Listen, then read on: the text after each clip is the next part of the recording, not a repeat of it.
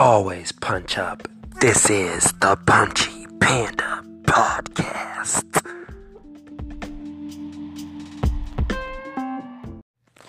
Thank you for listening to the Punchy Panda Podcast. Keep good, keep on Twitter. You can always hit me up with your comments, questions, concerns, or anything you want me to speak about. This is going to be another special podcast surrounding all things UFC 232. This is going to be broken down into two parts. Part one is just going to be about the wonderful Jon Jones and Alexander Gustafsson main event. And then part two is going to be the rest of the card. I'm just going to start off with part two first, since my last podcast was Jon Jones heavy. And I just want to emphasize how wonderful the event was in its entirety throughout all the drama, controversy. UFC knows how to put on an amazing show, and they did again this Saturday night. Very impressed with the 2 million gate on 3 days' notice. That was impressive. But the overwhelming, most impressive performance of the night for me would have to be, well, they got performance bonuses, but it would be Petr Yan at number 3. He fought Douglas Silva de Andrade, very long name, very crazy hair, and the way he just systematically and cerebrally picked him apart was very impressive. He fought on the undercard on Fox Sports 1, bantamweight, very impressive. Also, Ryan Hall, the ability to just simply dismantle BJ Penn like that was outstanding. Going up a weight class, Dana White even said he put BJ Penn in that contest so he wouldn't have to worry about him getting punched, and he didn't. He just had to worry about him getting his knee ripped apart. He submits BJ Penn for the first time in his career, and that really signifies an end of an era. And I was going to talk about Amanda Nunes right now, but I'll save that for a second and bring up Michael Chiesa, who had a big win over Carlos Condit, somebody who I thought, who didn't get a performance bonus, but definitely had a wonderful performance that really stood out on a card full of amazing performances. And that one-arm Kimura was absolutely beautiful. Very disturbing to watch. It looked super painful. I hope Carlos is okay. Like they said on the broadcast, I'm not sure if he needs to retire or maybe just get a step down in competition. All the people that he's been facing are, hungry, either lightweights coming up who have been mainstays in that division, or they're just hungry young lions in this welterweight division. So I'm curious to see his next move from here, but I know that he'll be back. And now we can talk about the lioness, Amanda Nunes. Amanda Nunes becomes the first person in over 10 years to stop Cris Cyborg. And she does it on the feet. It was a firefight. It reminded me a lot of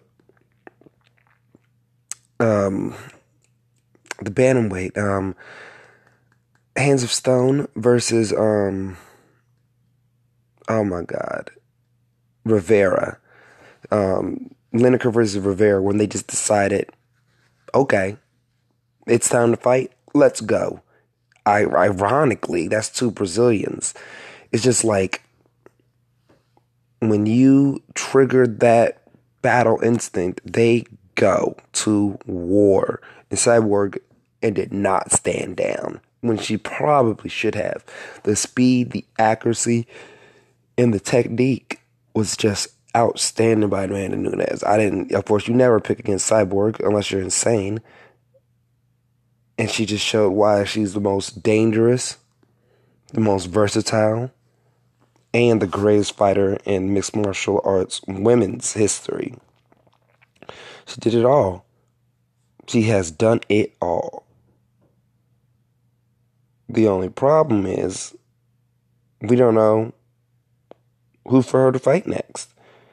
The obvious choice is Holly Holm, but she's already beaten Ronda and Cyborg, so the Holly Holm fight seems easy. But Cyborg fought Holly Holm way different than she fought Amanda. So maybe that small variance in style could cause Amanda some difficulties. I wonder what weight class they would fight at if they did fight. As far as Cyborg, she's on the last fight of her UFC contract. Honestly, I would hope they would just release her so she can go make a lot more money towards the end of her, the end of her career. Now that she's not the big bad bully woman anymore, now she can just take fights, and people will actually think they have a chance. Before, no one had any chance, but now at least people have a chance, and it opens up a lot of information to featherweights to say, like, hey, there's more than one girl here. We can move up and we can do something big in this division. Highly doubt that happens. But at least, maybe they can close out the featherweight division in the UFC, the women's side, and then maybe we can keep 125. Not going to happen. I don't know. That would be a wonderful thing to see, though. So Amanda Nunes joins the elite class of champions who are simultaneous champions in two different weight classes with Conor McGregor and asterisk DC, Daniel Cormier. I think she can become a big star. I hope finally people like me can stop doubting her, and that she can hopefully she can still get big fights in the future. As far as the rest of the card, again, wonderful card. I already highlighted a couple undercard fights. We had Ilir Latifi versus Corey Anderson. Very Corey Anderson-esque performance. Hustle hard. Cardio on point. Overtime, if you will. I'm going to put in the work overtime. I don't know how you can change your name to overtime when there's literally a dude in your division called No Time. Seems kind of backwards. Then we had the fight of the night. Oh boy, I'm glad I set a little bit aside. I'm going to set it sometime to talk about Alexander Volkanovski, who looked outstanding. It was weird. It was like him and Mendez mirrored each other very much, who he defeated in the second round. The first round was just information gathering. It was very, very competitive. It was very high paced. You could see in the round where Mendez needed to take. It was very reminiscent of the Conor McGregor fight in round 2, where you could see where he was fading when he didn't get the takedown. Of course, Alexander Volkanovski is a great wrestler himself, and he has amazing hands. I hope someone can tell me this on Twitter at Keep Good Keith. How many fights have Alexander Volkanovski had in the UFC? I can't even remember off the top of my head. I believe it's either 4 or 5. But he has the third most significant strikes in UFC history, with less than 10 fights in the history of the entire sport.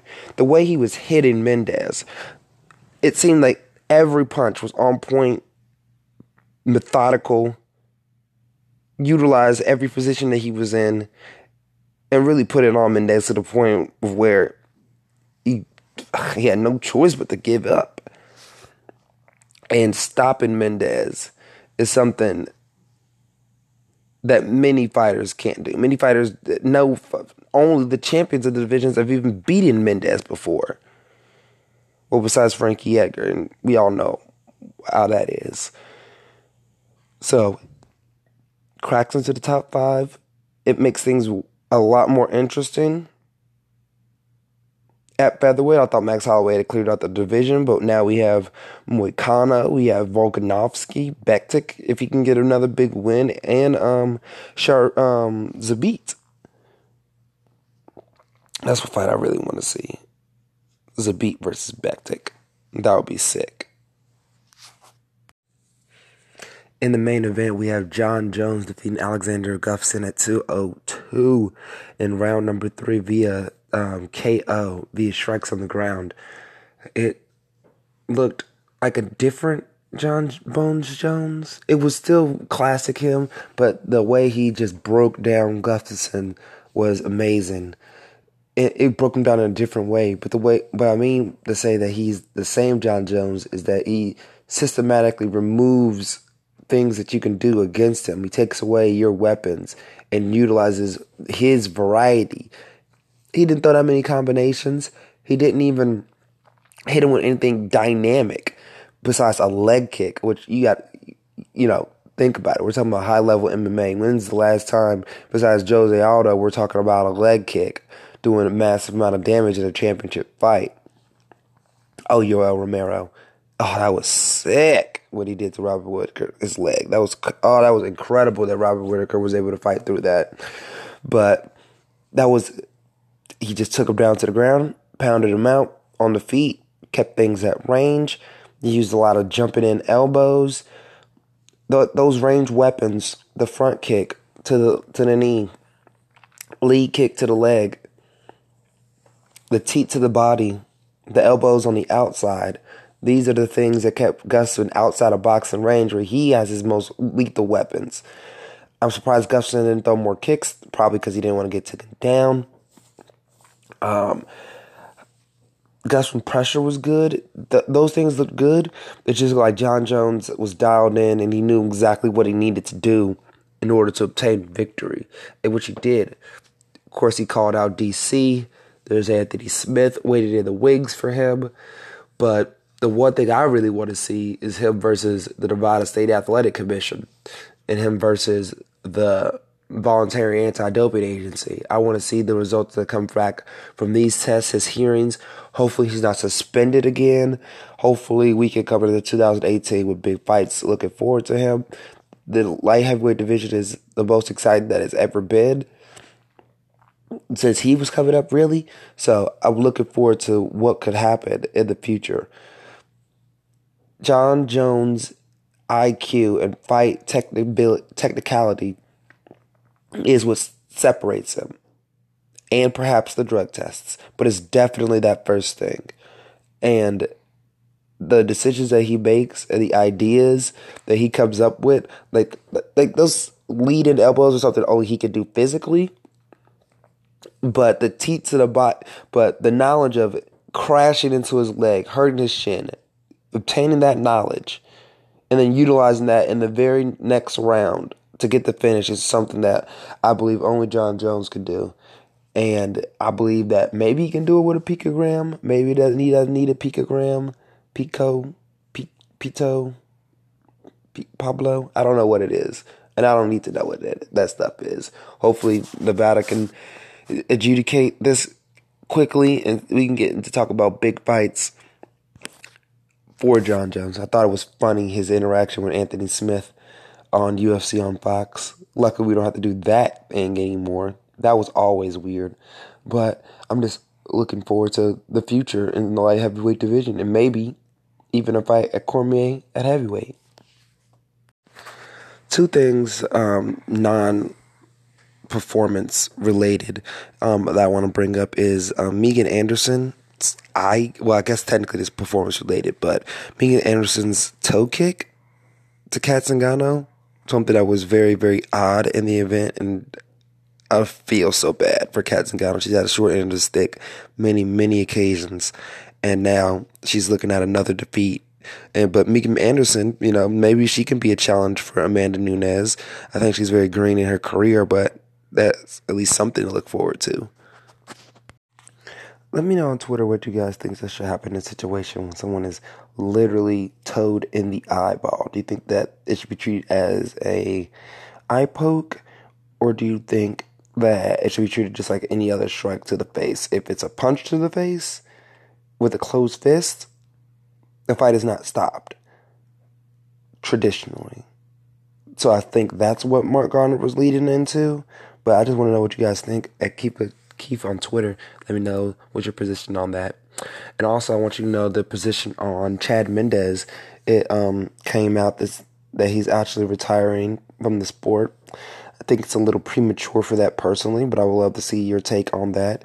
After 2 years off, and being 1-1, it's going to be a hard climb back in this stacked featherweight division, especially as he said, there's a bunch of young, hungry lions that are coming out trying to make a name off of him.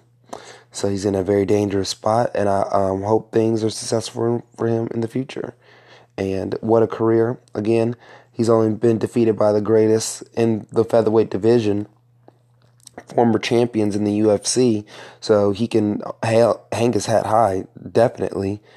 Help put Team Alpha Male at a staple. Went on one of the, greatest runs I've seen in in featherweight, winning 5 fights in a row to get the second shot at Aldo. So I hope everything goes good for him in the future. Thank you for listening to the Punchy Panda podcast. One quick shout out before I go. Uriah Hall, my boy, getting back into the win column. Love to see that. Hope to see bigger and better things for him in the future. I do want him to move up to 205. Additionally, great pay-per-view. Under the circumstances, we can't expect anything better from the UFC. Again, hit me up. Keep good, keep on Twitter. Thank you so much for listening to the Punchy Panda podcast. And of course, punch up.